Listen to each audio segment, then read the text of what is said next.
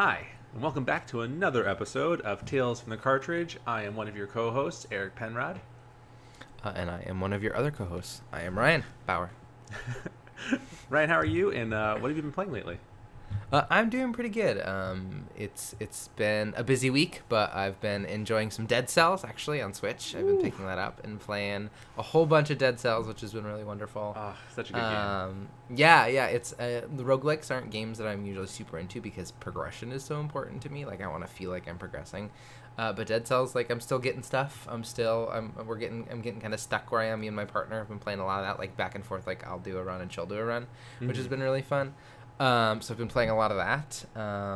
Factorio just came out, so I've been playing a little bit of Factorio here and there, which is a super kind of meaty management game with, like, conveyor belts everywhere, which is really fun and satisfying. I love designing those kind of games, and, like, making it efficient is like, whew, it feels good. Mm-hmm. What about you? How are you, and what have you been playing? I'm good. I am riding this DC Phantom High. That's right. With all these announcements, I'm an unapologetic DC fanboy. So, 4 hours of Justice League and that Batman trailer, and I was done. I was riding high last night and this morning. I've watched the Batman trailer probably a good 5 times. I just can't stop watching it. It is so good. Yeah. And also those announcements, the Suicide Squad kills the Justice League trailer was fantastic. I'm super into that. And just where they're going with that, and it's so crazy. Have you seen the trailer for that? The Suicide Squad one, is that the one where they're all standing and then, like, Superman lasers the dude? Yes, yeah. Yeah, I've seen a chunk of that. Yeah, it's crazy how, like, Rocksteady, who has made Batman, the Batman Arkham games, is doing the Suicide Squad game. So the tone of the game is just so different. It's very light. No, I wouldn't say lighthearted. I would say it's much more comedic and funny and bright colors and just so polar opposite than the Batman Arkham games, which is cool. I'm glad that Rocksteady is taking that risk. It's really cool. Yeah. And then Gotham Knights trailer came out too, which is, it looks cool too. I think I'm more interested in the Suicide Squad game personally. But yeah, overall cool stuff. And then exciting things. I'm still playing Animal Crossing with my partner. She and I are constantly updating our island. We finished our island finally to how we wanted it to look, and then it took about a week for me to go, okay, let's destroy everything and make something new. And she was all for it. So we are changing everything up there. But of course, I'm almost done with Ghost of Tsushima. I love it. I'm very excited to cover that game in the future. I think the story's gonna be a lot of fun to go over because I think Japanese culture is such a cool thing. I think it's really interesting stuff. And but yeah, and then anything else I've played? And then I've gotten back into Apex too because season 6 came out. But I mean, I don't know how long I'll be in there. I always jump in for a few days and I'm like, okay, I think I've got enough of this, and then I move on. But you mentioned Dead Cells. I love Dead Cells, and I think if anyone out there likes Dead Cells, I highly recommend playing Hades. It's on Epic and Steam right now. It's gonna be out for PlayStation not PlayStation. It'll be out for the Switch in the fall. Yes. And it's cross-compatible, which is awesome. And it's my favorite roguelike ever. I love it. The story is fantastic. They did such an amazing job in that game. I highly recommend it. I always, if I have nothing to play, I go back to Hades, and it's like I take about 40 minutes to do a full run through. Sometimes maybe 50 minutes, and it's always a challenge, which is cool. You know, you set the challenge yourself, but like it's always a good time. I highly recommend it. So. Oh, I'm really excited then for Hades. I saw that was coming out because they'd had, like, the indie rundown on Nintendo not too long ago, and there was a bunch of stuff that was coming, and I saw Hades, and I know you've talked about it in the past. I'm really excited to check it out. That trailer is so cool too. Whoever animated that trailer did a fantastic job. I was all about it. I was all about it. I was watching when the indie started, when the Nintendo indie started, I started freaking out. My girlfriend's like, "What are you freaking out about?" I was like, "It's Hades," and she's like, "I don't know what that is." I'm like, "Okay, cool. All right, I'm gonna watch this." So, but yeah, it was fun. But yeah, no, that's all I've been playing, and things are about the same. So, but I am super excited because today we are covering Banjo-Kazooie from the N64. and now Xbox. I didn't know that. You may, storygoers, you may think that last week I was advocating secretly for you to, I don't know, illegally play a game like Banjo-Kazooie. I was not. I mean, you know, take it for what you will. I mean, you all draw your own conclusions. I mean, but yeah, I didn't realize it was for Xbox. I knew Microsoft owned it. I didn't realize it was on the Xbox. So if you get to play Banjo-Kazooie and want to play it before we do this, it is on the Xbox, I guess, Xbox One. Yeah, the arcade, Xbox Arcade. Yeah, I think. Something like that. So you might be able to play it there. But if not, and you have a computer. Oh, never mind.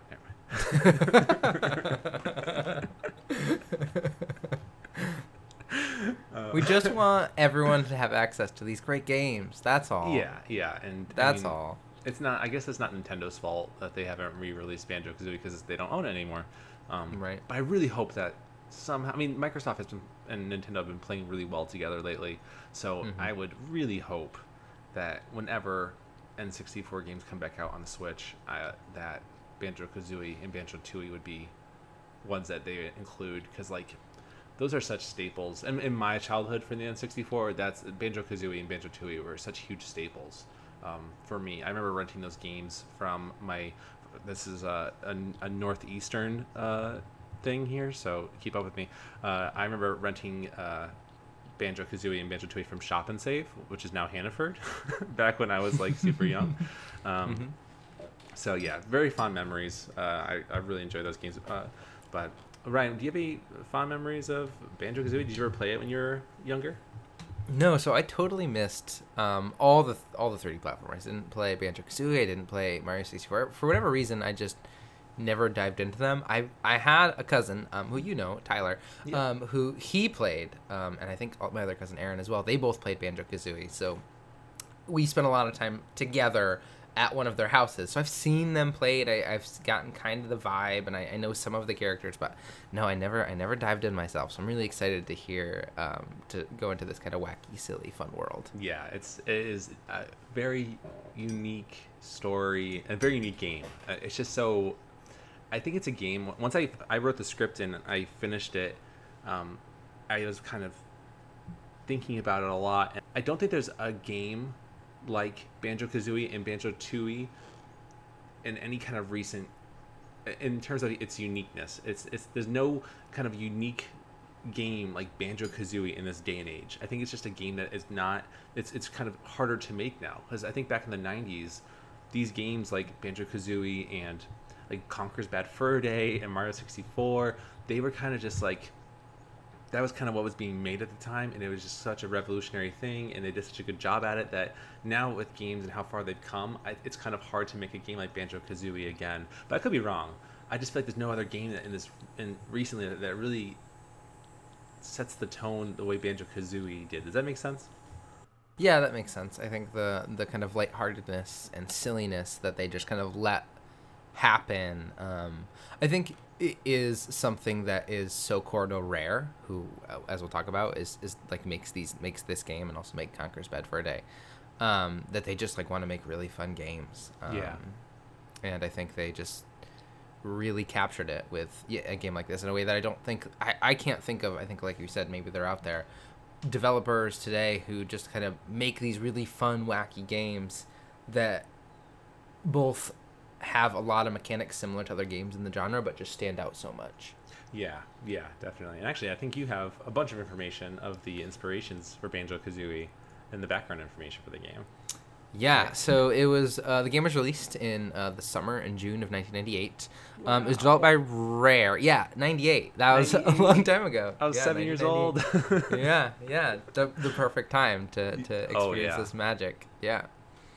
Developed by Rare and published by Nintendo. At this point, Rare and Nintendo had kind of formed this partnership where they had made, because Rare worked on all the Donkey Kong Country games. So they did a lot of Donkey Kong Country, and a lot of the inspiration for this. The story writers.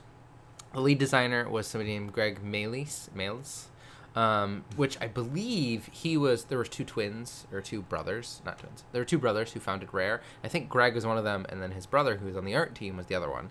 And the dev team for when kind of this game really got going was only 10 people. It only made its way up to 15 people by the end of development, which is tiny compared to like the 600 people or something that worked on like Assassin's Creed Odyssey, right? Yeah. It's just insane the size differences in games that back in the day. And a lot of the inspirations were Legend of Zelda. The team loved Legend of Zelda.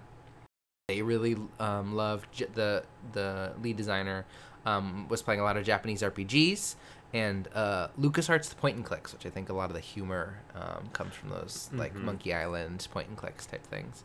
And then eventually Mario 64. The music as well, which I didn't realize was such a big part of Banjo-Kazooie. Yeah. When they were going into it, they wanted to bring, which this is a strange, so all of this information I get from Rare has a YouTube account, and they have a ton of background videos on all of their games, including Banjo-Kazooie and Banjo-Tooie. And one of the things the art director said was that they really wanted to, one of the things the art director said is they really wanted to capture that feeling you get in movies where every character has their own theme and their own sound. And one of the examples they gave was Darth Vader. So they wanted all the characters you meet and all the people that you meet have like their own music, their own sound, their own theme that plays. So a lot of the music is kind of driven by that. That's so cool. And I kind of get that.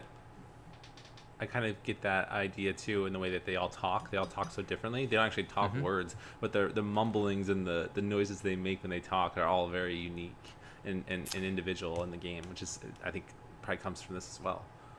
Yeah, and one of the things they said is they didn't have the time to get voice actors in. So they had people in the office just say things, and they jumbled them up, cut them up, and put them in different pitches and sounds. So there's some really like weird stories, if you want to look into what some of these like really iconic phrases are, of like stories behind them of just this weird phrase that somebody said that you're welcome to dive down the rabbit hole, but there's some interesting stuff. That's fantastic. So they worked on Donkey Kong Country, and they really wanted a Legend of Zelda type game. They wanted to, infuse the SNES graphics of Donkey Kong Country, which was kind of like a 2.5D type experience where it's like a 2D platformer, but there's like 3D elements to it. They wanted to infuse that in like an RPG type Legend of Zelda thing. They were trying to make that work, and the game was originally called Dream. It was about a boy and his dog, Etzin and Dinger, who, went on a bunch of adventures and fought some evil troll pirates, and Dinger could do things that the boy couldn't do, and the boy could do things that the dog couldn't do, and they worked together to achieve a bunch of goals. Eventually they dropped that game because it just got too unruly and too big. But then when the N64 came out, they were like, oh man, now that we have some more power, let's try this again. And they again tried, but the Edson character seemed kind of bland and not interesting, so they wanted to make the character more interesting. Originally, it was going to be either a rabbit or a bear, and there was some kind of argument back and forth on which it would be, but they eventually settled on a bear being the main character, and that's why we have Banjo. And then, again, they canned the game, and they moved on to something else because it just felt too big, and eventually they stopped making this open world RPG and instead tried to make a Donkey Kong style game using this Banjo character, using the stuff they learned from Donkey Kong. And you can actually see there's footage out there of this game, and it looks very strange. And again, it's on that Rare website. And then Mario 64 came out, and it kind of changed everything. They saw this game being played, and they said, like, this is the future, this is what we want to make. So they scrapped everything again, and for the fourth time they restarted this game, and they built it from up, and Banjo was this platforming character. One of the things though that was difficult is they wanted to be able to do double jumps, and it didn't make sense for this bear to do a double jump, so they decided, well, maybe if he has wings in his backpack. And then eventually, well, wouldn't it be cool if he had legs pop out of his backpack to help him run? And then eventually, because of this need for double jump and other abilities, they created this character, Kazooie, as a little bird that lives in his backpack. And then from there, they got a lot of the writing, because Kazooie was kind of more sarcastic and Banjo was kind of dim-witted and silly. And that banter was kind of from that back and forth banter is what the rest of the writing kind of fell in place for the game. That's a lot of information, but it's super interesting how we got to where we're at. I had no idea they restarted 4 times. That's insane. Like, good on them for sticking with it. It's like that's I'm sorry, it's so hard to do, is to start something and stop it and do that 4 times. That's probably a lot to go through. And a lot of changes. So if you're don't give up. If you're working on something and it doesn't work out, just keep on keeping on, because you could still get something. I mean, this took years and years and years before they got the game they wanted, and they tried for a really long time to get something. And it sold really well too. Yeah, it got a lot of critical acclaim. It sold really well. It was really successful, and it kind of allowed Rare, even though, kind of when I think of Rare, I still think of those N64 games and Donkey Kong Country and all those kind of things. Mm-hmm. They're still making really good games, Sea of Thieves and Beyond Good and Evil, and a lot of really good stuff that this kind of allowed them to do, because it was so successful. Yeah, I think that, I really hope that with the Switch, hopefully re-releasing N64 games soon, and if Banjo-Kazooie and Banjo-Tooie can come back out in some way, shape, or form on that platform. Plus, with Banjo coming out on Smash, Super Smash Bros. Ultimate, I think it is like the perfect time to bring them back for a new game. And we've seen the success, too, of Crash Bandicoot, and how crazy popular and how well that re-release did for that series. And now they're making a whole new game that everyone's very excited for. And so I think now is the perfect time to bring Banjo-Kazooie back. I think it would do such a good job, as it's so unique, but just don't make it Banjo-Kazooie Nuts and Bolts, please. Just don't make that game again, please. Don't do that. Yeah. Like, just make it Banjo 3. Like, everyone wants Banjo 3. Just make it, please. Rare, stop being cowards. Stop it. Yeah. I hope they call it Banjo 3E. So I can say that. That would be very good. It's not a very good title, but I would love to claim that I called it. I think you'll get credit. Yeah, hopefully. Well, speaking of recognition, Ryan, I want to say that in the attempts to make this retelling interesting, we kind of decided on the script being more of a shorter story, more condensed story. So all of the kind of the middle of the game is very, very, very, very condensed, because writing the script, it became just really repetitive and kind of boring, and that's not fun to listen to. So we really condensed the middle of the story and want to kind of tell it in this fairy tale-esque way. That sounds like, because Banjo-Kazooie is kind of this fairy tale in a way. It really has this kind of fairy tale feeling. It's this protagonist story where they go off to save the person in need and defeat the evil witch, and that's, again, it's just such a cool story that I think telling it in this way is going to be much more fun. But again, telling it this way needs to be kind of more of a smaller experience. So this is like a 7-hour game, roughly. So, but we really condensed it down. So hopefully you like it. If one day you are like, if the storygoers are saying, hey, we would love to have a longer Banjo-Kazooie story, then we can try to figure something out. But in the meantime, I think this is what we're going to focus on. I think it's good. I think it's really good. I think what this experience will be really reflective of the fairy tale roots of Banjo-Kazooie and that Dreams game, which was what they were going for was a Legend of Zelda RPG fairy tale type story. And I think in reframing the story in this way, it kind of is calling back to those roots and letting us get to just the core of this really magical experience. Yeah. And plus, if we do it in this way, Ryan, I think this is going to be what sells Gabe Newell to hire us for Portal 3. Yeah, no, I think that's a good point. I think moving forward, we just need to, everything we do needs to be moving towards that end goal of working on Portal 3. Yeah, because once we get that first voice acting gig, Ryan, this whole podcast is done. I think. Yeah, we're out of here. Yeah. See ya. Yeah. Bye. Thanks. All that work is gone. It's all gone. Burn into the ground. All right, guys, we got cast in a really small indie game. Both got 2 lines, but we're out of here permanently. We'll see you later. Yeah. Lycoris in the newest anime fighting game on Steam. We had no lines. We just say, hot. What? A lot of grunting, but yeah. I'm very excited about it. My manager is really pushing it.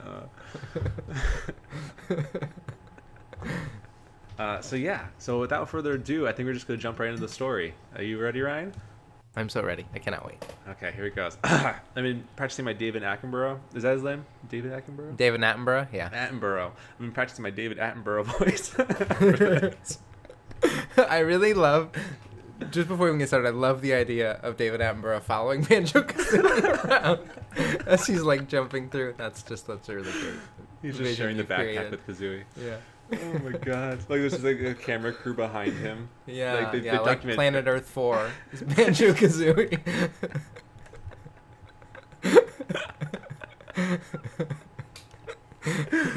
Rare. You know what you have to do. If you need some voice actors. I think we could do a great voice acting for Banjo-Kazooie. I mean, come on. It's like we could do that.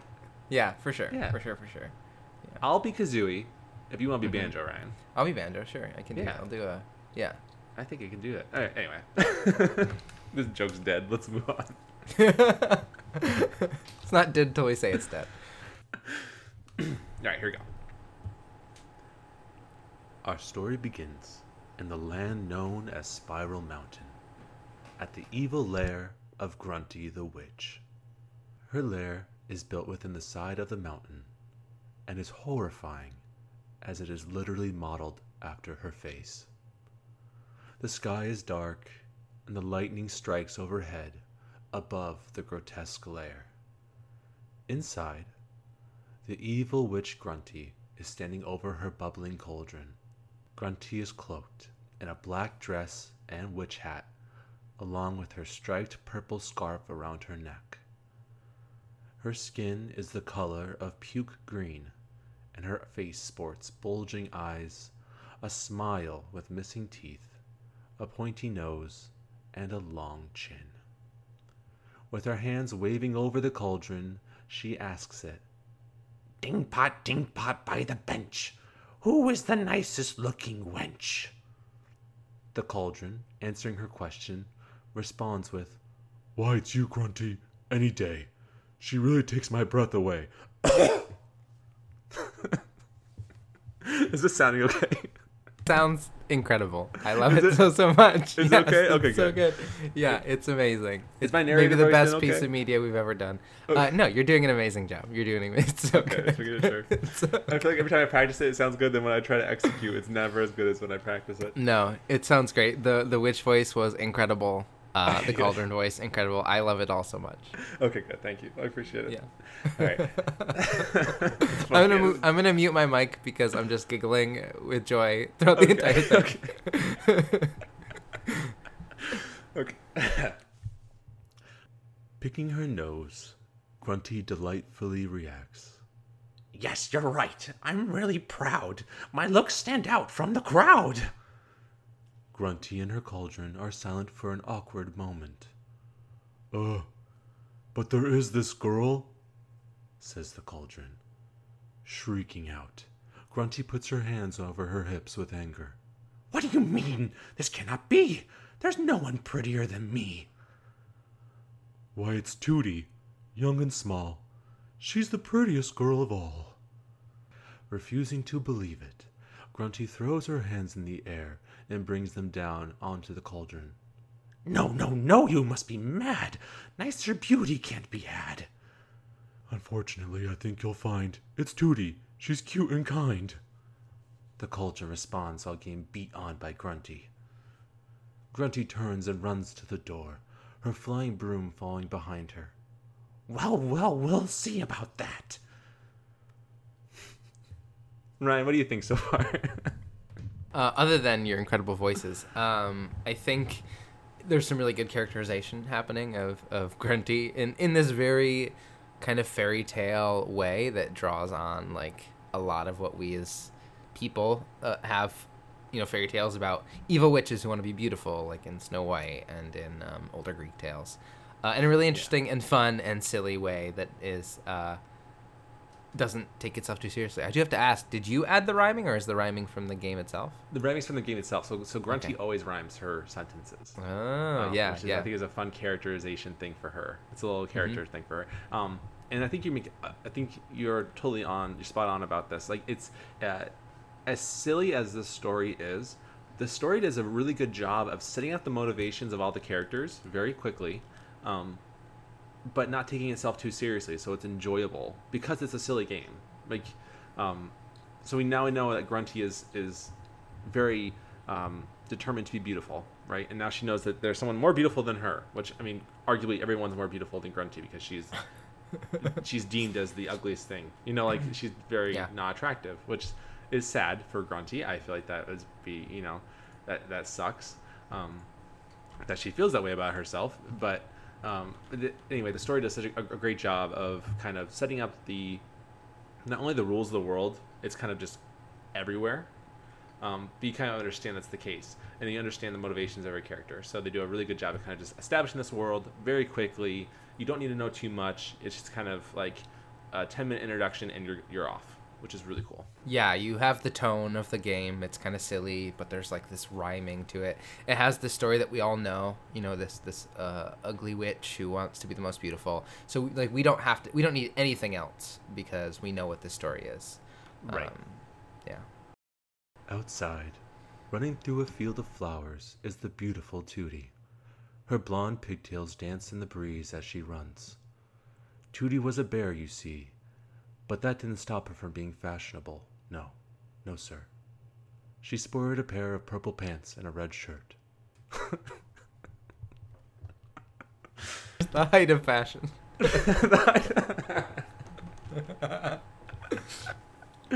I would argue she's much more fashionable than most of the characters in the game. Oh yeah, for sure. Yeah. I mean, Banjo just wears pants. I mean, and a character we see soon only wears a vest. So I would say that Tootie's choice to wear 2 articles of clothing kind of outdoes them too. Yeah, and actually now I'm realizing miles ahead. Oh, sorry, say again. She's miles ahead because she's wearing multiple pieces of clothing. And I'm wondering too. I'm noticing now as I'm talking about it, like Banjo only wears shorts.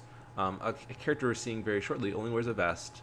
Another character later in the game only has like a hula skirt on, kind of, and we never really see Kazooie wearing anything but the backpack. But Tootie is a female character wearing full articles of clothing, as well as Grunty too. Grunty has a dress.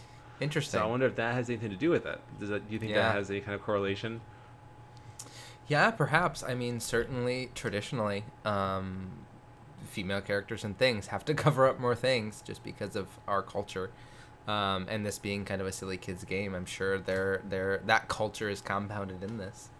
Yeah, I didn't even think about that until we were joking about it. But I'm sure that 90s culture kind of pushed that scenario, and I didn't even think about that. That's interesting. Yeah, that is really interesting.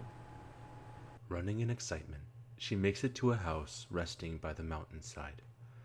Tootie did not go inside.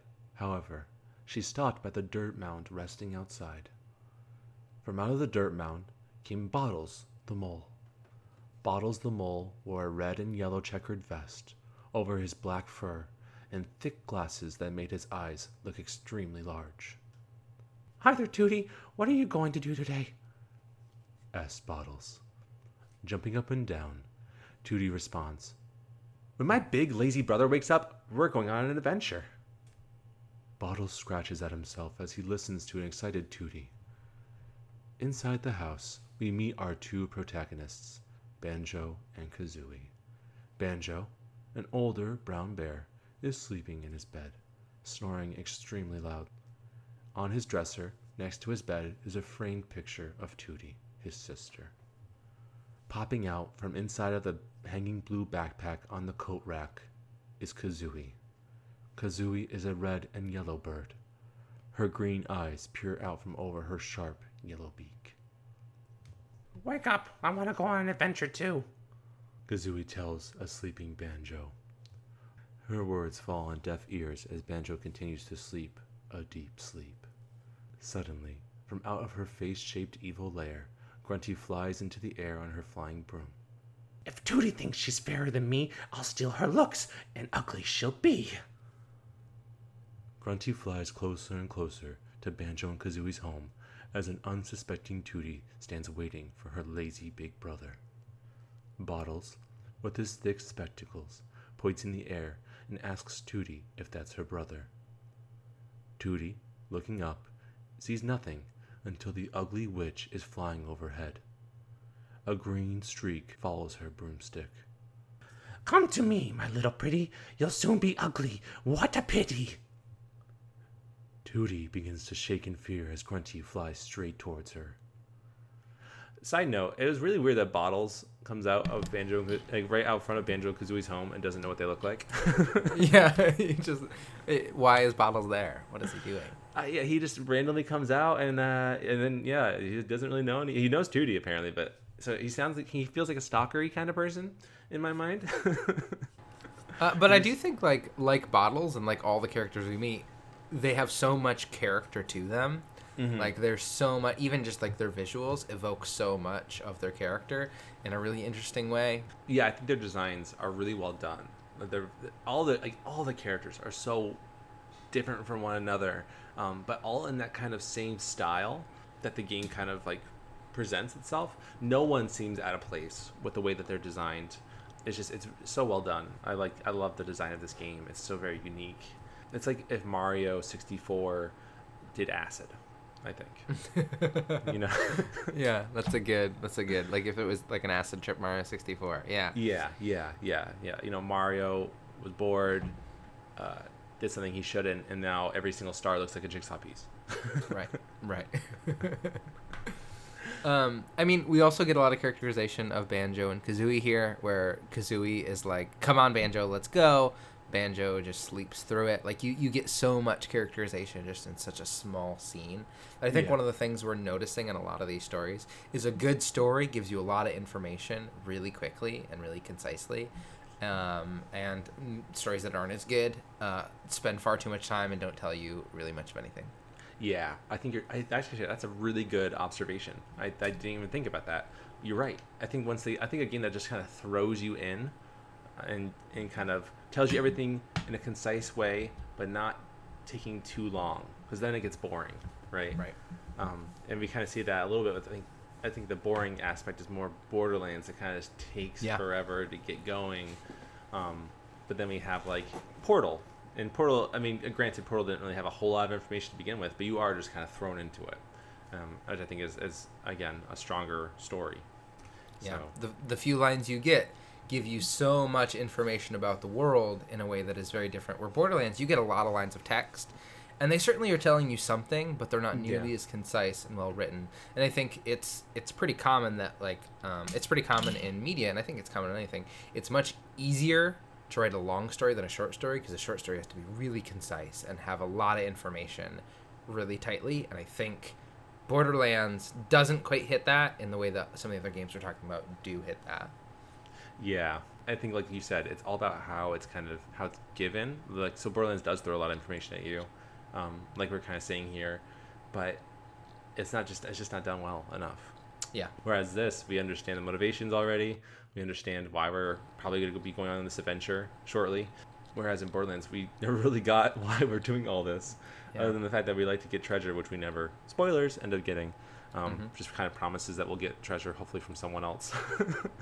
Yeah, it's relying on us as characters knowing that these individuals want treasure for whatever reason, without ever giving us that reason, where we're right away given why Grunty's doing what she's doing. Like in a quick scene, we know who Grunty is, why she's doing what she's doing, and we learn so much about her that we never get anything like that in Borderlands with any of the antagonists. Yeah. We don't really know who we're up against for the majority of the game, other than go kill bandit guy, who then doesn't have any characterization. Right. So it's just, even this game that is far older than Borderlands, I think, does a lot of things much better. Yeah, it's just crazy. It's crazy to think about that. And remember, storygoers, if you agree or disagree with our perspectives, we would love to know. talesfromthecartridge@gmail.com. All the E's are 3's. And Twitter and Instagram, you can DM us. Let us know what you think. We'd love to read your perspectives in the next episode, or at the end of this episode, hopefully. If you email us soon enough. We're recording it now, so you're kind of out of time, but, you know. Yeah, and keep an eye out because like now that we've started releasing content, there's going to be a lot. We're going to be looking for a lot more conversations and a lot more engagement with you storygoers. So check those things now more than ever because now we're off to the races. We're off to the races, yeah. As we're recording right now, we're launching next week. It'll be the first 5 episodes, which is crazy. We've been working so hard on this, so hopefully you guys are liking it. But yes, please, we now more than ever would love to hear your perspectives on things. We're hoping you're enjoying this, and remember, no one's perspective is wrong, as long as no one else is getting hurt. But we're talking about video games, so I don't think that's the case. So, but yeah, let us know what you think, and we'll read those on the next episode. So, without further ado, though, let's continue the story. Let me go, you old hag! Tootie yells out. Kazooie, still inside her home, looks around to see what is happening. Don't scratch and bite, my little bear. You'll soon need bigger underwear. Grunty replies. Oh no! She's got her! Somebody, help! Yelled Bottles. Frustrated, Kazooie yells. Banjo, wake up now! Finally awake, Banjo stretches his arms. What do you want, Kazooie? Let's get outside. There's trouble. She tells him as she flaps her wings, causing her to knock over the coat rack she hangs from. Banjo quickly gets out of bed, already wearing his bright yellow shorts, and throws on his blue backpack with Kazooie inside, and runs out his front door. Running out, Banjo and Kazooie are stopped by Bottles the mole, who again comes out of his molehill. Listen up! I'm Bottles the short-sighted mole. Banjo introduces himself and Kazooie to the short-sighted mole. Sure is a strange-looking buddy, Banjo. Can it talk? Bottles refers to the bird in his backpack. Better than you can, Goggle Boy, snapped Kazooie. I like that Bottles introduces himself as the short-sighted mole. Yeah, it's very good. He's taking a flaw and he's using it as a positive way to identify himself, I suppose. Yeah, it's some body positivity that I think if Grunty had, this whole situation wouldn't be happening. That body positive approach. Fantastic observation. Remember, everybody's beautiful. Yeah. Except for Grunty, I guess. Poor guy. Good messaging. What was all that noise about? Where's my sister Tootie? Banjo asks. The ugly old witch Grintilla swooped down out of the sky and grabbed her, explained Bottles. Kazooie, not holding back, tells Bottles. Calm down, Geeky. We'll get her back. Where did she go? Actually, I'm going to stop right there. Bottles thought that Grunty, a.k.a. Gruntilla, was Banjo. So now he knows he knows all of a sudden who Grunty is. So I guess there's a few plot holes in the story that I didn't realize at first. But again, it doesn't take itself too seriously.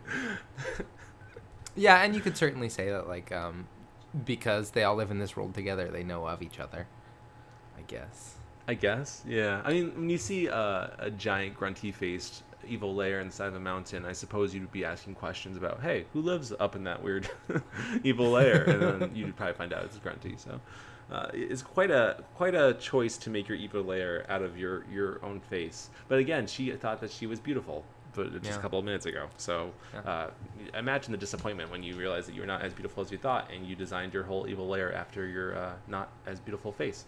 That'd be disappointing, I imagine. Yeah, and there is certainly precedent in the real world of people making statues and images of their faces without maybe necessarily the right context. I can't think of any like super ugly statues, but I'm sure there are statues that in the time they thought were very attractive, and then as time has gone on, for whatever reason, they are viewed less so. So, these things happen. And also, like, it sounds like Grunty was being... retract my last statement. It sounds like Grunty is really being really positive. She believes that she is beautiful and she is living in that world, and it's just unfortunate that she believes she has to be the most beautiful. Yeah, it is, and it's interesting. I wish they kind of dived more into the. I mean, this is a silly game, so they probably didn't want to. Obviously, more of the motivation as to why she needs to be so beautiful. I don't think we really get that out of the story, but. it's not really a story, but it's needed. It's more of we just need the motivation. We don't really need to know the reason behind the motivation or why she needs to be desperately so beautiful. It just kind of works with the way they did it.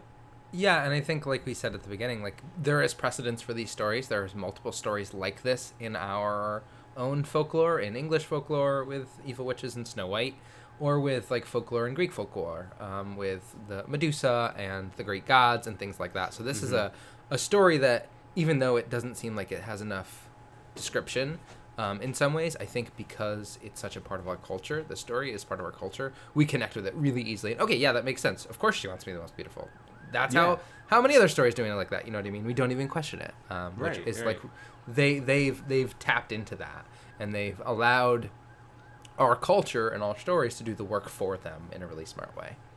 Yeah, it's almost like a retelling of the same story, but in a fun, new way. Yeah. Yeah. Which I totally support.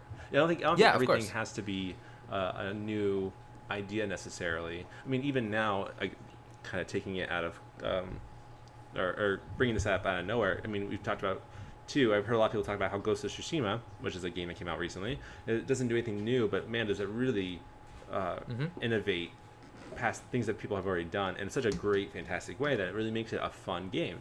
So, and I think this is no different. I think that they take the idea of this story in which someone needs to be something they want to be, so they have to take someone else to do it, and then our protagonists go and they save the victim, which has been done several times, like Ryan's saying, but this is like a fun, cool way to do it, a fun new way, which is, I mean, it's a very Mario in a sense.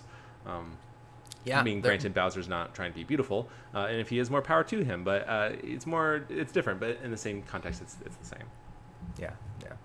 That's it. Yeah, they're taking those same, like, just like Ghost of Tsushima is borrowing from so many other open world games. This is borrowing from a lot of the 3D platformers of the time, but it's just doing it in a really unique and fun and silly way that makes it so much more interesting and engaging than I think a lot of these other games. Yeah. I think more than anything, though, from just us talking about this, I would be surprisingly positive if the reason behind Bowser kidnapping Peach all this time was just to take her beauty and be as beautiful as her. I think that'd be a really cool motivation I never saw coming from Bowser. Much more so than the creepy, like, you're so beautiful that I have to have you. This really kind of creepy, stalkery, women as objects type situation going on. It's very disturbing, especially when you think about Bowser Jr. and where the heck did he come from? There's a lot of weird places that can go. Get on that Miyamoto, you coward. Yeah, come on. Yeah. I love calling people cowards. It's because they are, Eric. It's because they are. Miyamoto will never hear this. Gabe Newell will eventually. I know you will, one way or another. We'll make sure of it. Yeah. What, a restraining order? What are you talking about? Okay, back to the story. Bottles explains that Grunty took Tooty to her evil mountain lair. Bottles asks Banjo and Kazooie if they'd like to train first before going to the mountain lair due to it being so dangerous. Banjo accepts his offer and is told to look out for Bottles' molehills to receive advice. Banjo and Kazooie head out and receive their training from Bottles in different areas around their house. Kazooie and Bottles passive-aggressively make fun of one another as they train. I think it's so funny that Bottles the Mole, who's this very timid character, is the one training Banjo and Kazooie to be strong throughout this game. And Bottles continues to do that throughout the whole game. But I think it's funny, A, that Bottles, who's this very timid character, is doing that, and B, I kind of like that Bottles does it, because like I think he's very afraid. Maybe I'm going way too far into this.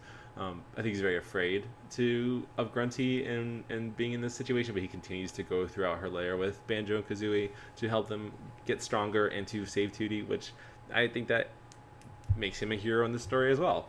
You know, he makes him useful. Yeah, he's helping Banjo and Kazooie get stronger and then goes with them in a really interesting way. Really kind of, it almost is paralleling that hero's tale, and that, like, here's this strange person who's training you to be stronger before you go off on your journey in a really interesting and different way. And I think it allows Bottles to become a more interesting character as we're learning from Bottles and throughout the course of the game. Yeah. So I guess the main question I have to ask you, Ryan, is who is the better supporting N64 character. Bottles, the short-sighted mole. Navi, the fairy from The Legend of Zelda, or Toad from Mario 64. Well, Toad is out, I think. Yeah, he just sticks to the wall. He's a weirdo. Yeah, just not as interesting. My problem here is that my only experience with Bottles is in your incredible storytelling, versus Navi, who I have some firsthand experience with. I will say, I would much rather have you telling me how to get stronger and be better than Navi telling me. So if the choice can be Eric as Bottles, that one comes up on top every time. So I should be the voice of Bottles for the next game, is what you're saying? Yeah, I think to not do that would be such a fatal error that the game isn't worth making otherwise. Got it, Rare. You know where to get to us. Learning to jump and also attack with the help of a living carrot, onion, and cauliflower, Banjo and Kazooie finish their training and head up the spiral mountain in the middle of the field to a bridge leading to Grunty's lair. Before going inside, Balls comes out of his molehill at the top. Well done, guys. You're ready to tackle the witch now. We sure are. Show us the way, Bottle Boy, demands Kazooie. Bottles tells the duo, I've fixed the bridge so you can cross it and enter Gruntil's lair. Banjo thanks Bottles, and he and Kazooie head across the bridge into the mouth, literally, of Grunty's evil lair. So Ryan, so far, what do you think of the story?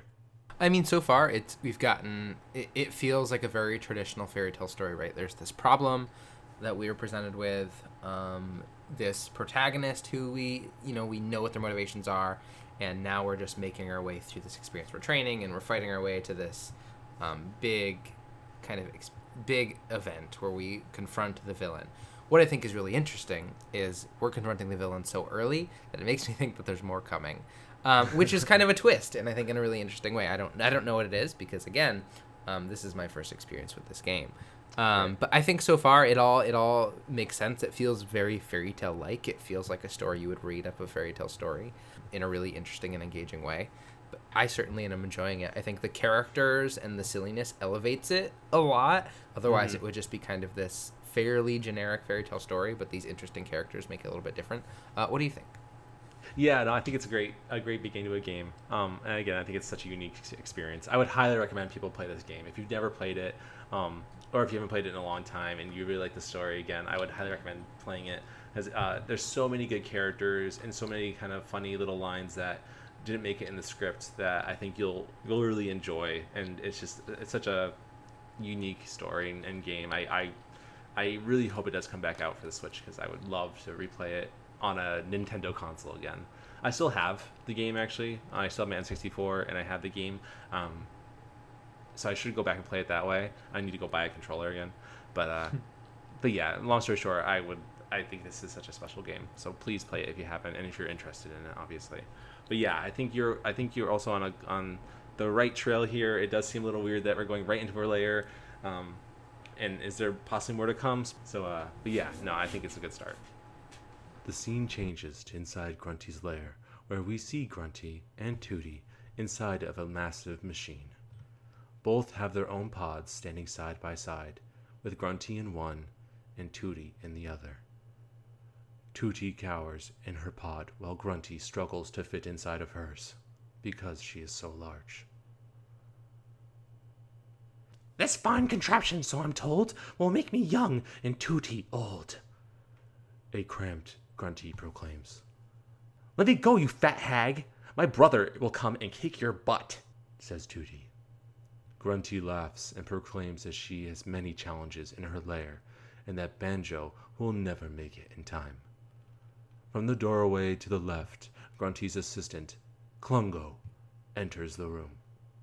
Hurry, Klungo, push that switch. I'm tired of being an ugly witch, yells Grunty.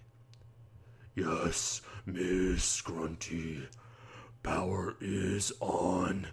Soon be ready, Klungo assures Grunty. The doors to Grunty and Tooty's pods close as Tooty silently calls for her brother Banjo. This feels like a sad moment. Like the story does seem like it's kind of progressing super fast. and maybe a little too quickly in the beginning, because it kind of gives you the sense of urgency, like I have to make it because this is already happening. So yeah, maybe they could have spaced it out a little better, but then again, it's also a 90s game where storytelling wasn't a huge part of the game yet.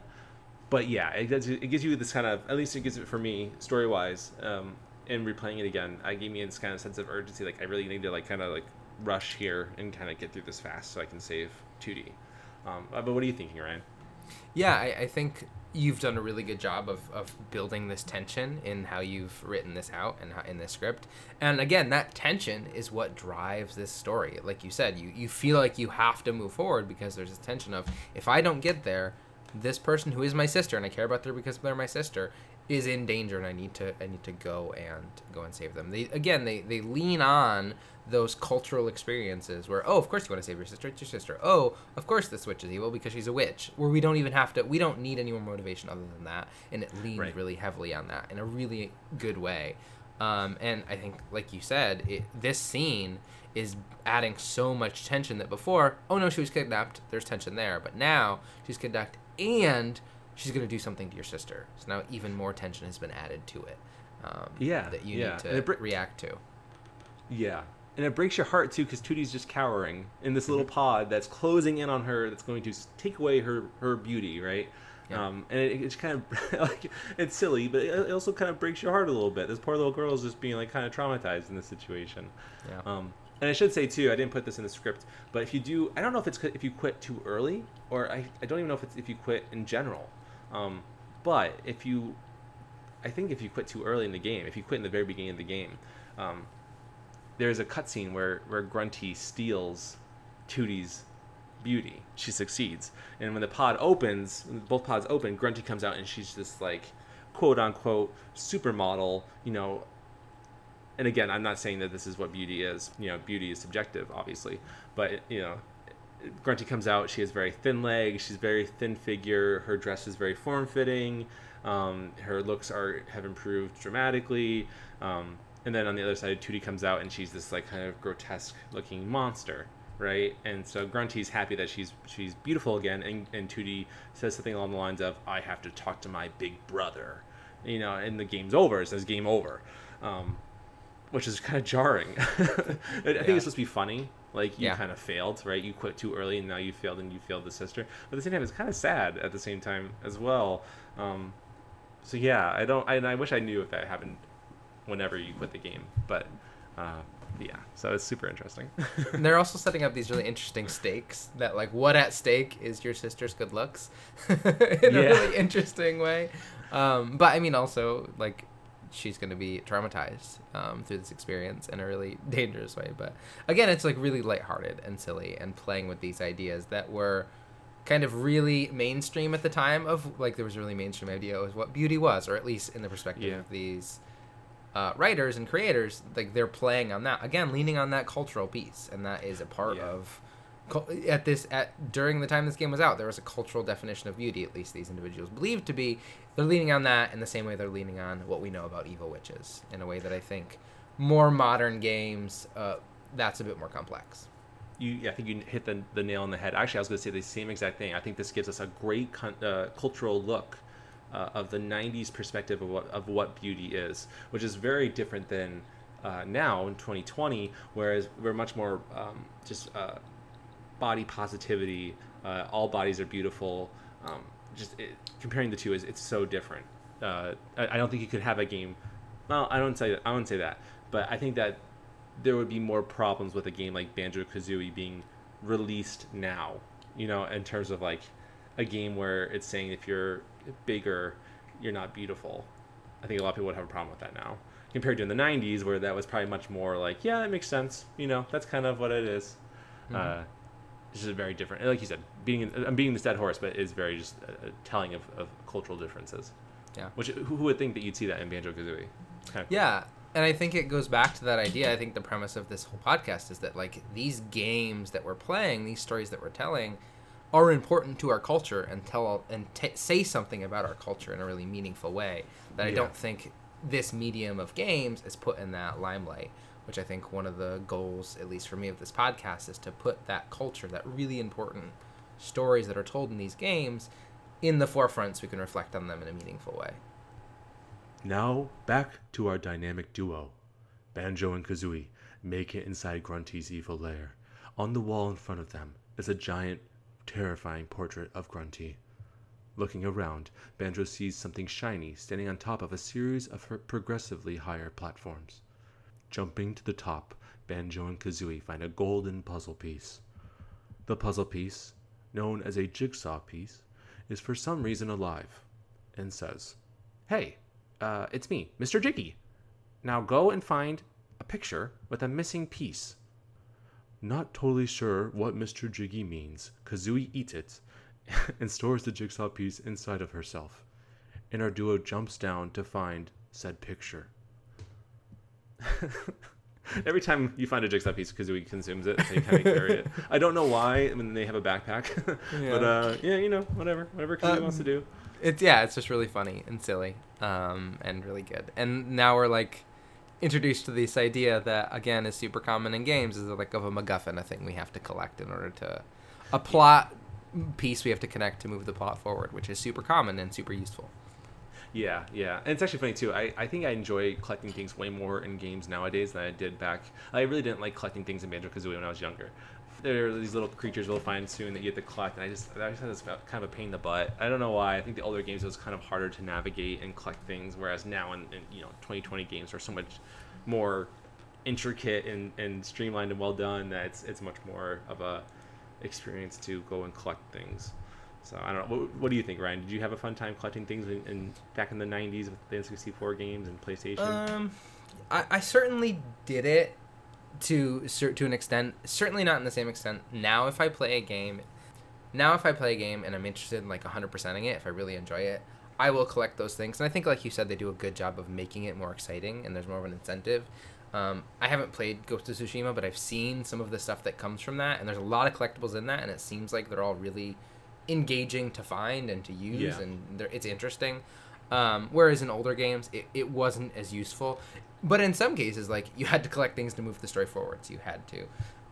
But then, again, at the same time, in a game that came out at the same time as BioShock Assassin's Creed, there was, like, an obnoxious amount of collectibles that I don't know of a human who ever completed them all, because there's just so many flags that were just you had to collect for some reason. So I think there's a balance there. But yeah, I think I'm more willing to collect them in a newer game if it's engaging and interesting than in an older game, for sure.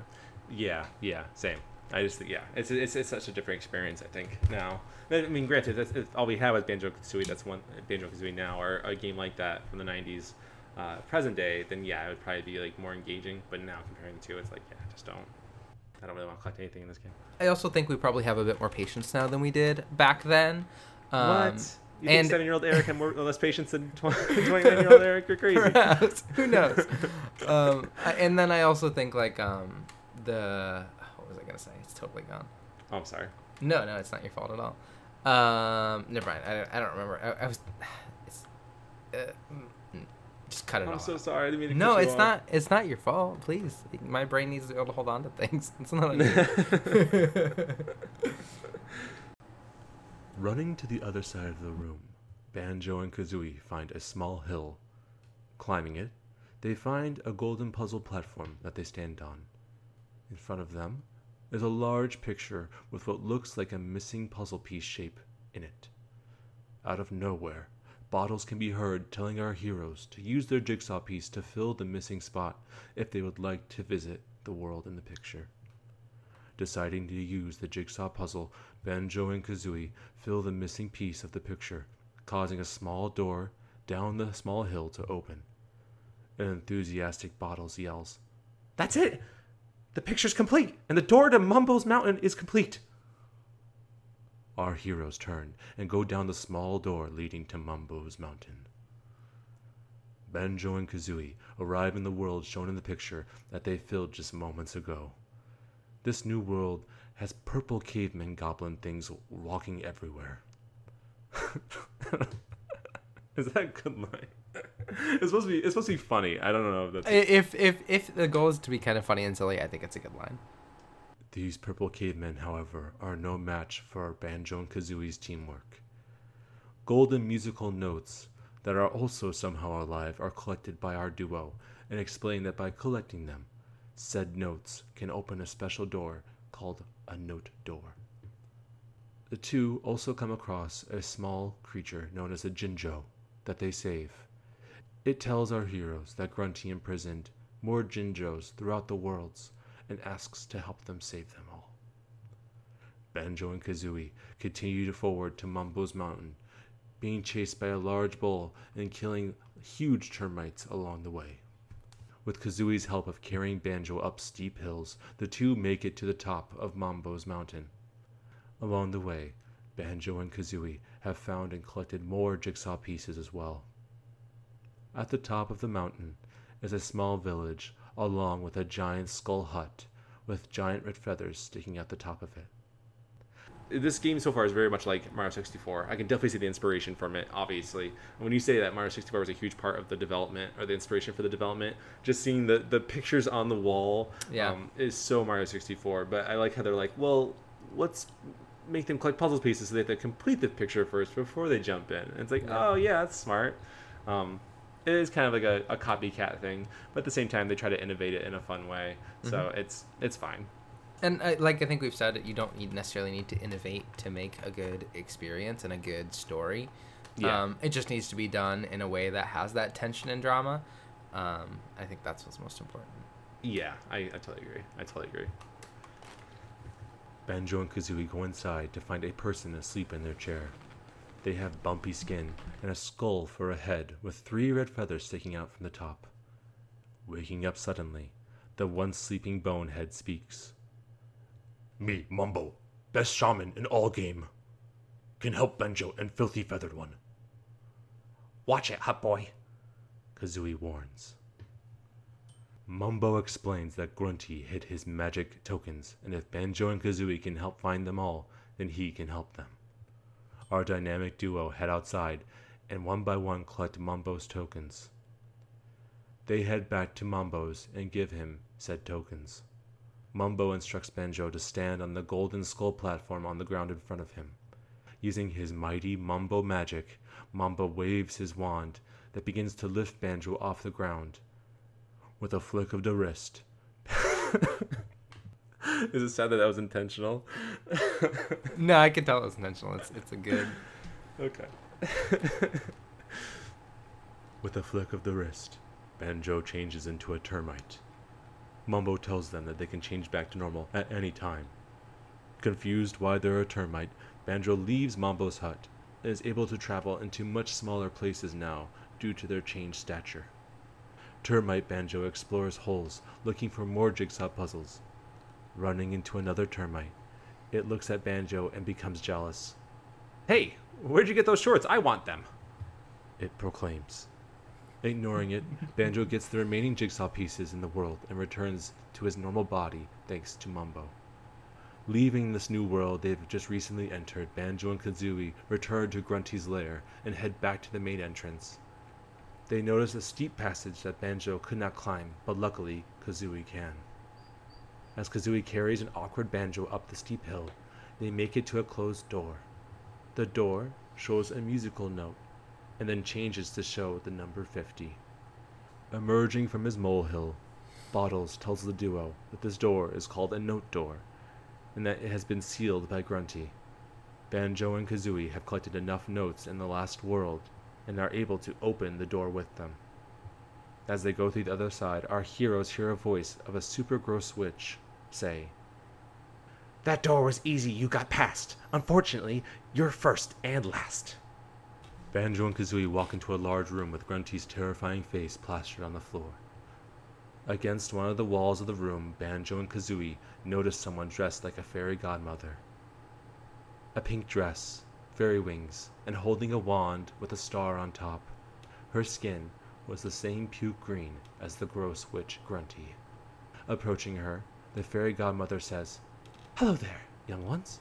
I'm Brentilda, Gruntilda's nicer sister.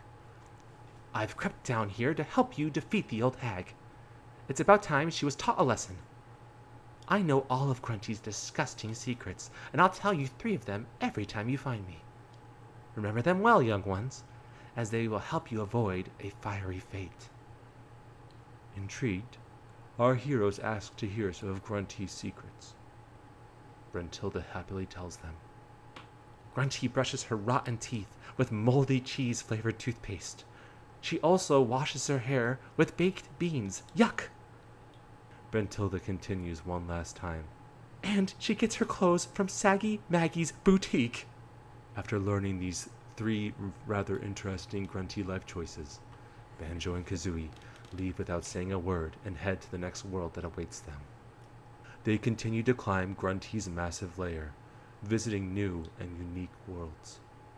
The ocean shores of Treasure Trove Cove, the sewers of Clanker's Cavern, the bog of Bubble Gloop Swamp, the frozen tundra of Freeze-Easy Peak, the sandy terrain of Gobby's Valley, the scary Mad Monster Mansion, the massive ship-filled Rusty Bucket Bay, and the season-changing Click-Clock Wood.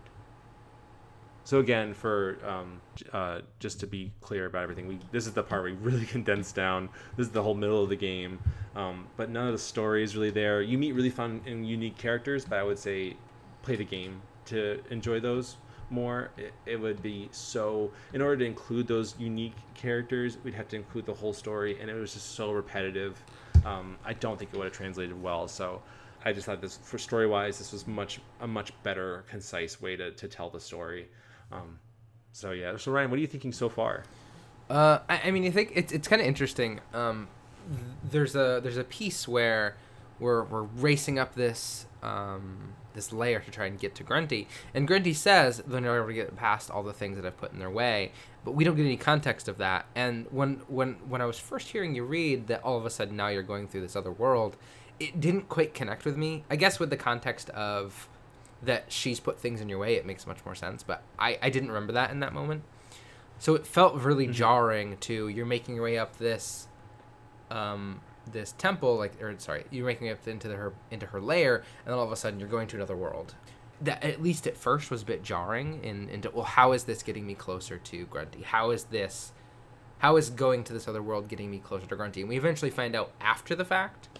I think story-wise it would have made more sense if Mole said, hey, we can't get any higher until we get these puzzle pieces. Go into this world and get these puzzle pieces.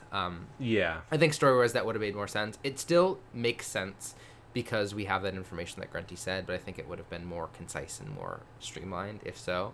And again, I think you meet really interesting characters. Like, Mumbo is really interesting. That whole termite thing is just really silly and fun and lighthearted. That it makes it all really engaging and exciting. And the humor is really, like, the writing of Grunty, her life choices is really interesting, and I think that has a mechanical piece too later in the game. But it's really fun and lighthearted, and again, it's leaning in more of those fairy tale tropes. I think that switch of, if we would have known that this is how we had to get to Grunty beforehand, I think it would have flowed a little bit better. What about you? What do you think? I'm enjoying the story a lot right now, and it could have just been me. I think because, like, in order to get into the worlds, you need the pieces, the jigsaw pieces. In order to get to more worlds, you need to collect more jigsaw pieces, as well as the musical notes to open said note doors that are locked that help you progress up the layer. Maybe Bubbles explained it better, and I just didn't find that. So, listeners, storygoers, if you know something that I don't, please let us know so we can clarify it next episode. But yeah, I mean, and again, it's a silly N64 game, so it probably didn't focus too heavily on that aspect if we did get this right. I wouldn't be surprised if they didn't add that, because again, it feels like a lot of the stuff that we end up kind of omitting from the scripts, it feels very gamey, right? Like, you would never question, oh, here's a door I need to get past. Oh, because you want to play the game, right? You want to play more of the experience, versus the story is some kind of disconnected from that. And in this moment, like, you're enjoying going to these worlds and doing these things, and you're still thinking about the fact that there's this tension. But again, the story isn't the purpose. The purpose is to explore these interesting worlds and play this really fun game. And there is an interesting story in there, but that is not at the forefront. And I think that's something that we're just always going to come up against when we're talking about especially older games. Yeah, actually, I think now if they made a new Banjo-Kazooie game, I think they could do a really good job with it. Now the story in video games has progressed so much since the '90s that I think that if they were able to kind of take it, make a silly story, obviously, because that's Banjo-Kazooie, but make it more concise and make it more understandable and believable, and kind of set up the story structures in a good, dynamic way where it makes sense, I think we could have a really amazing game on our hands. So Rare, don't be cowards, make the game. And I think too, also I want to touch on is the biggest tragedy about writing the story this way, though I think this is the best way, is we get less Mumbo. Because Mumbo is in all the world, and he's in a lot of worlds, and he doesn't have a whole lot of lines, but we just don't get to see him a whole lot now until the very, very end. And Banjo gets to change into a lot of other cool creatures and things. Like he gets to change into the in Click Clock Wood, where there's multiple seasons you can see. You get to change into a bee and fly around, and it's really cool. And there's a lot of fun, different gameplay dynamics the game offers you, but it just doesn't flow into the story super well. So that's why I decided to keep it out. So, which I think, like we've talked about, is what you have to do sometimes with these stories. Yeah, unfortunately. So, but yeah. Banjo and Kazooie continue to collect notes, jigsaw pieces, and save Jinjos as they journey through the 9 worlds of Grunty's lair. The Magic Man Mumbo and the short-sighted mole Bottles continue to help our duo along the way. Brentilda also continued to share weird and far too much information about her sister, Gruntilda. Making their way towards the end of their journey, Banjo and Kazooie make it to a room with a large, flat, glowing platform inside. On the platform is a picture of Banjo's sister, the fair Tooty. Our heroes walk onto the platform and teleport to a large volcanic pit. In the pit are connected platforms resembling a game board. Behind the two is Grunty's cauldron, and way in the front of the room stands our ugly witch Grunty.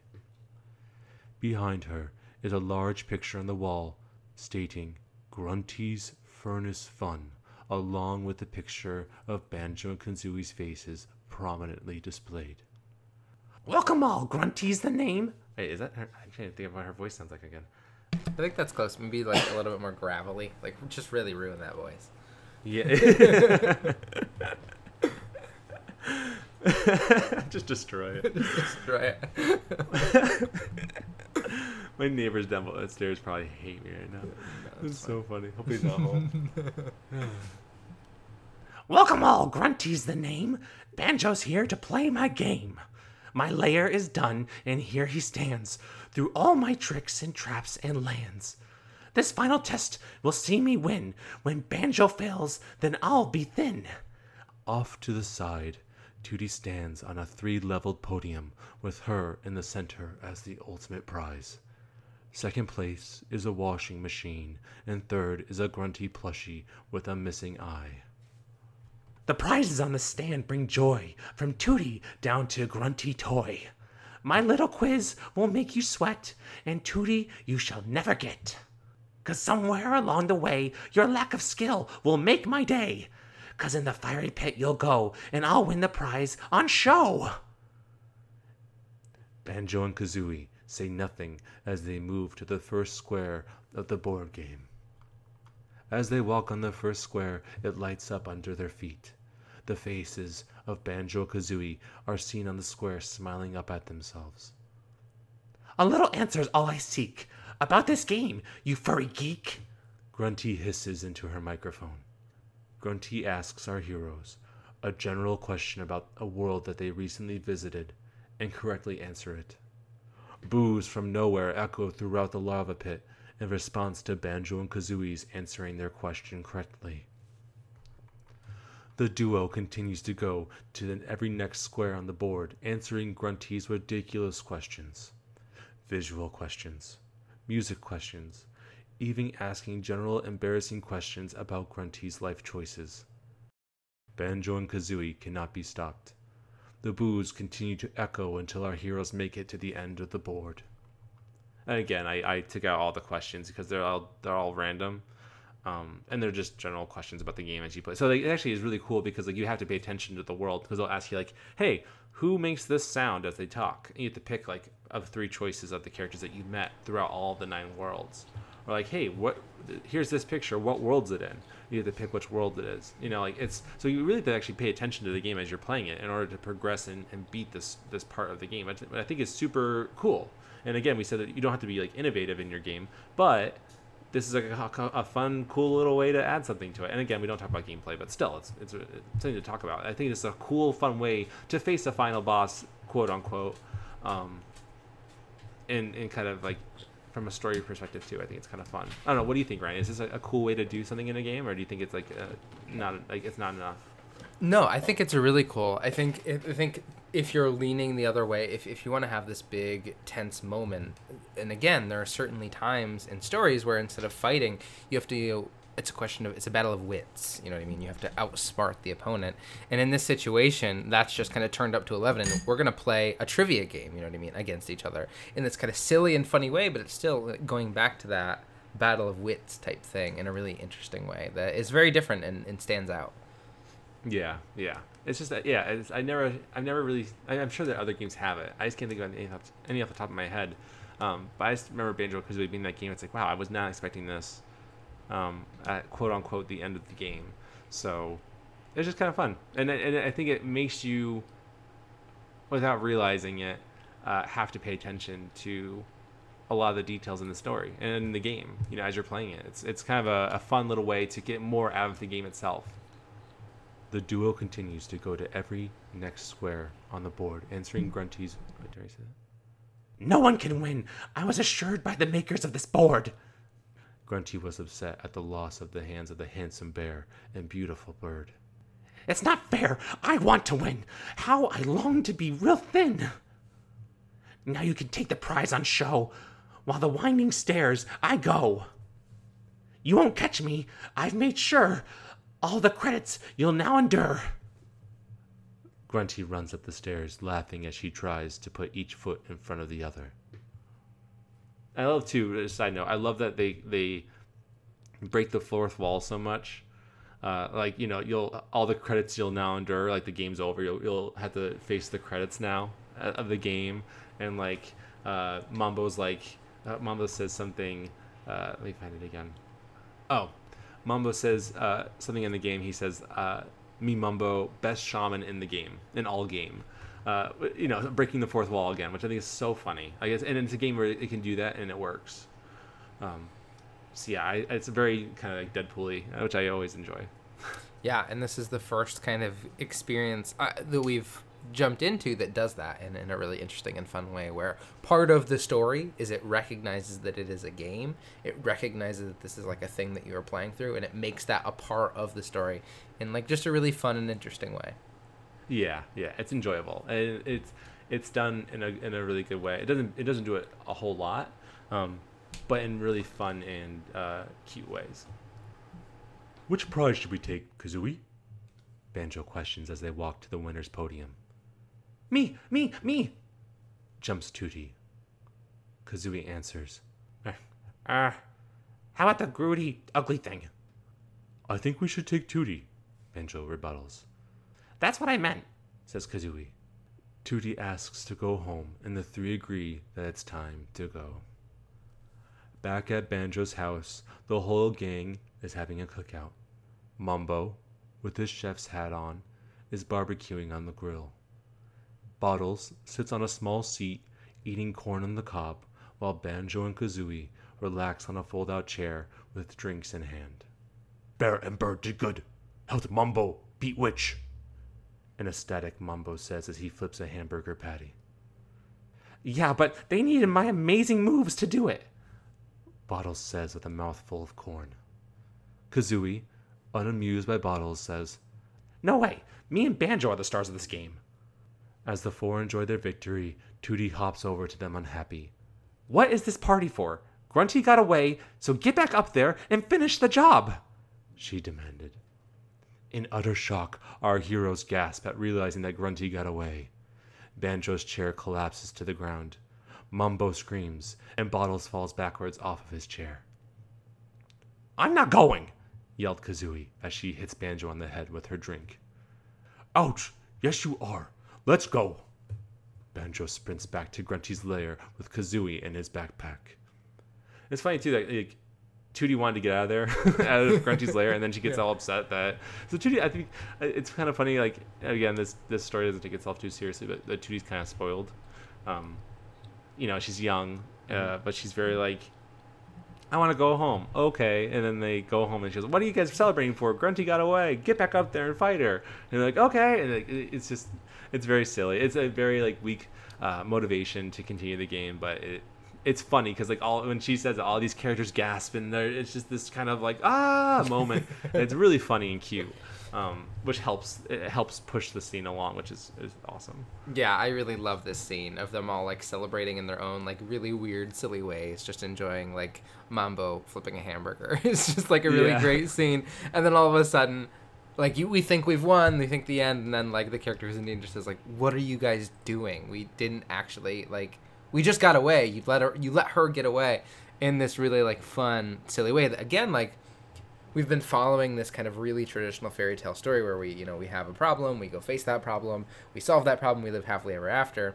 And now here's the character who he saves saying, no, we didn't do it. Get back out there. We have more to do. And, like, flipping that idea on its head in a really fun way. Yeah, it is funny. It's just a really cute way to continue the story. Which is funny because you think the game's over, and it's like, wait, no, Grunty's not done yet. We gotta go after her. And it's a fun little way to break up the story. Yeah. Again, like, just really setting the tone of the world and of this experience in this really fun scene. Yeah. Our heroes go back to the board game room they had been previously in and head up the stairs Grunty fled last they saw her. Opening a sealed note door successfully, Banjo and Kazooie hear a familiar, disgusting voice. Hey, Banjo, you're looking glum. It must be hard being so dumb. It's not over, stupid bear. See my picture over there? To fill it up means no mean feat. Lots of jiggies make complete. Using the rest of his jigsaw puzzles, Banjo and Kazooie fill the picture that revealed to be a portrait of Grunty. A door opens and the two venture inside. Inside the room is Grunty's talking cauldron.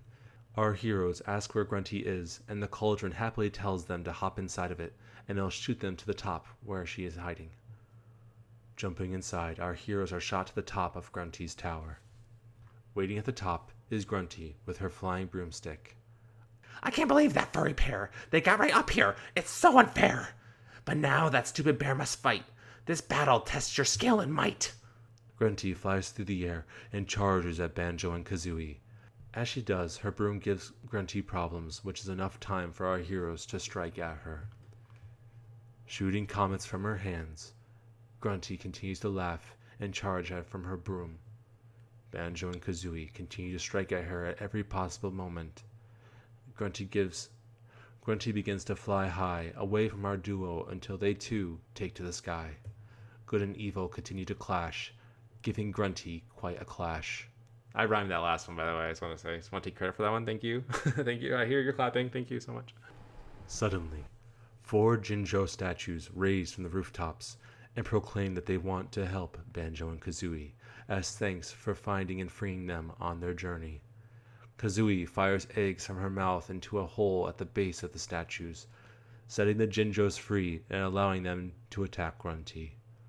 And again, this is more of that nonsensical, like, silly, like, random stuff this game provides. And it's not the whole game, but it's just so random that these Jinjo statues, these little, like, creatures you collect throughout the 9 worlds, these statues just come out of nowhere on the ground and say they want to help beat Grunty, and it comes out of nowhere, and it's just so silly and weird, but, like, that's just part of the story.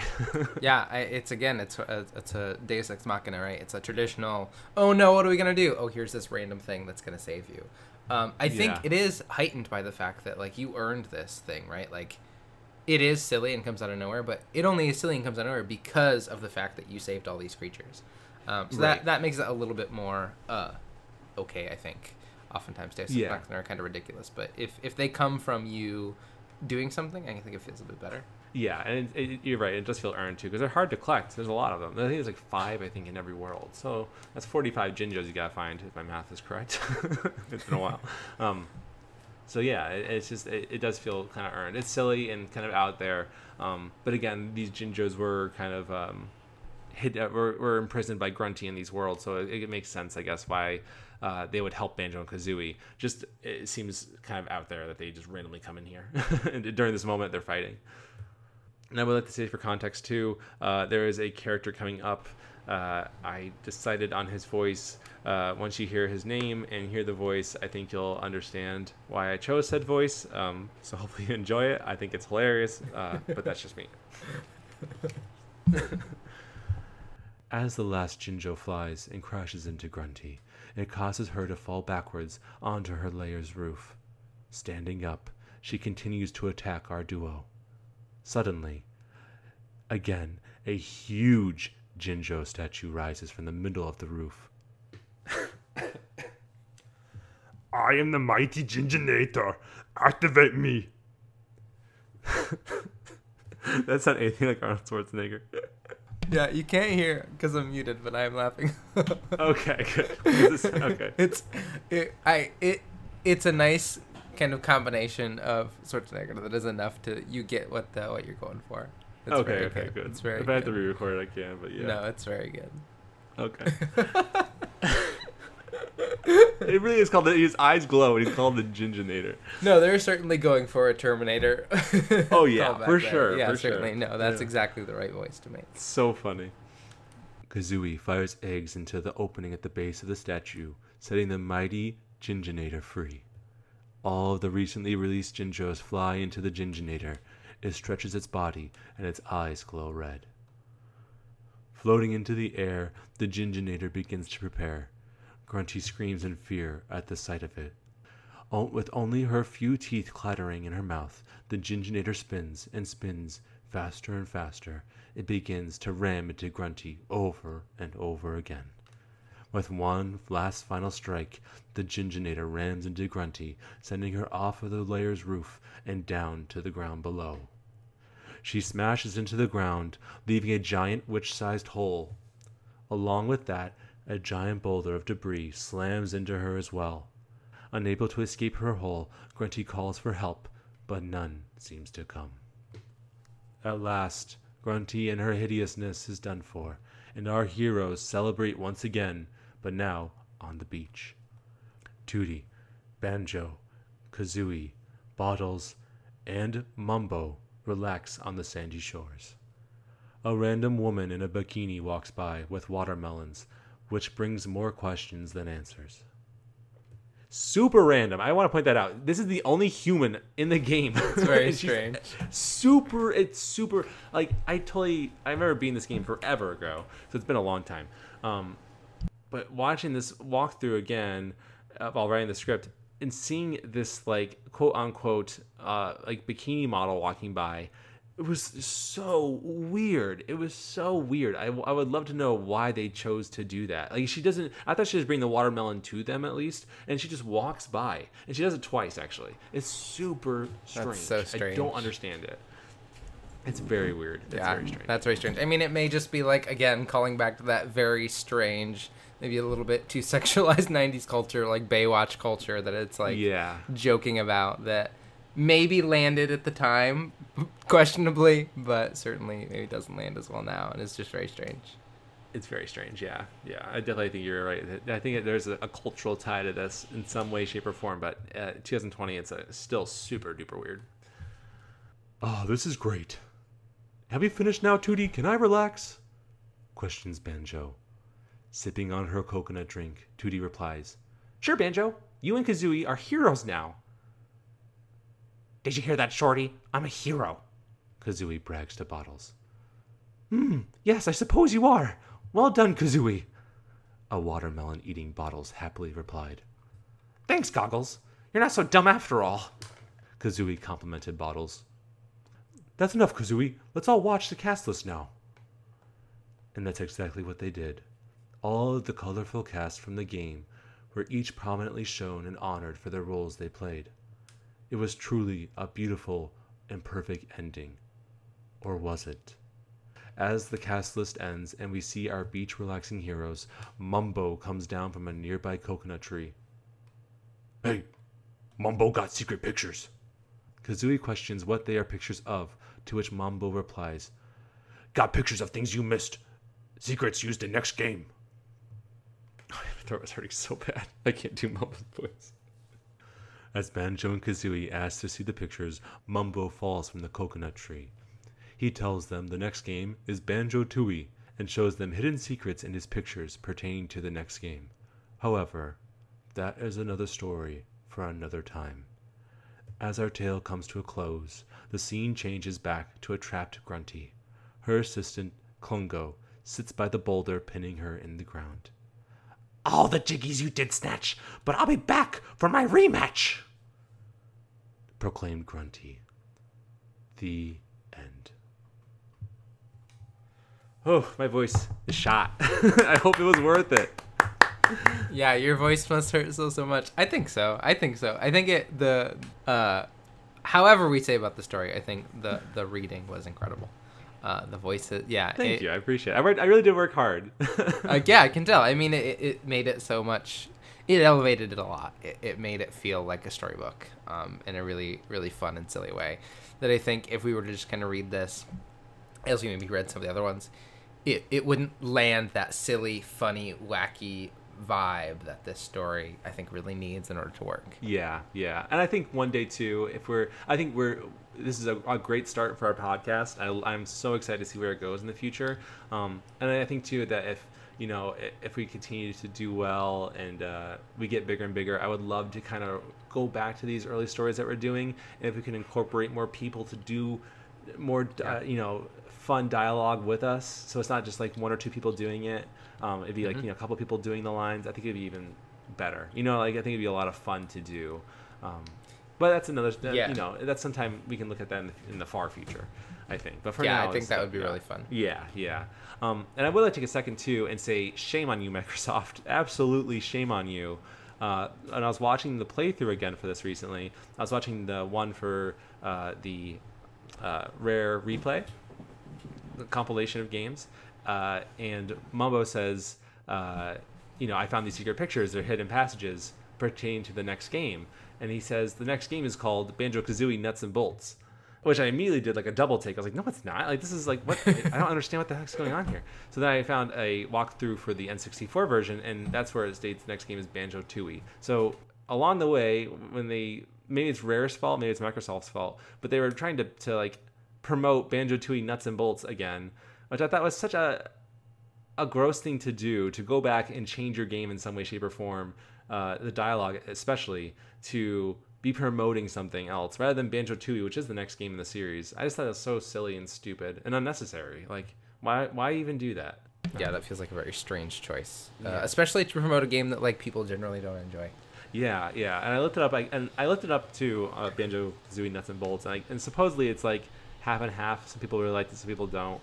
I remember hearing about a Banjo-Kazooie sequel and being so excited for it, and then I heard it was Nuts and Bolts, and I saw the gameplay, and I was so disappointed that it was not another Banjo-Kazooie or Banjo-Tooie.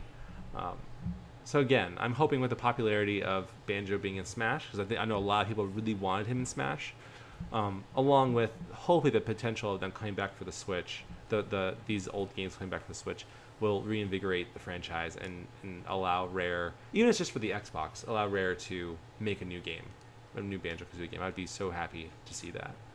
So yeah, and I agree. I think these games have such a special place for so many people that played them. I mean, I have a handful of individuals, you included, who I know played these games as a kid and just loved them so much. And I think they would be silly not to capitalize on that and to make some more of these fun, silly games. Yeah. Where I don't think this is important, but yeah, I agree.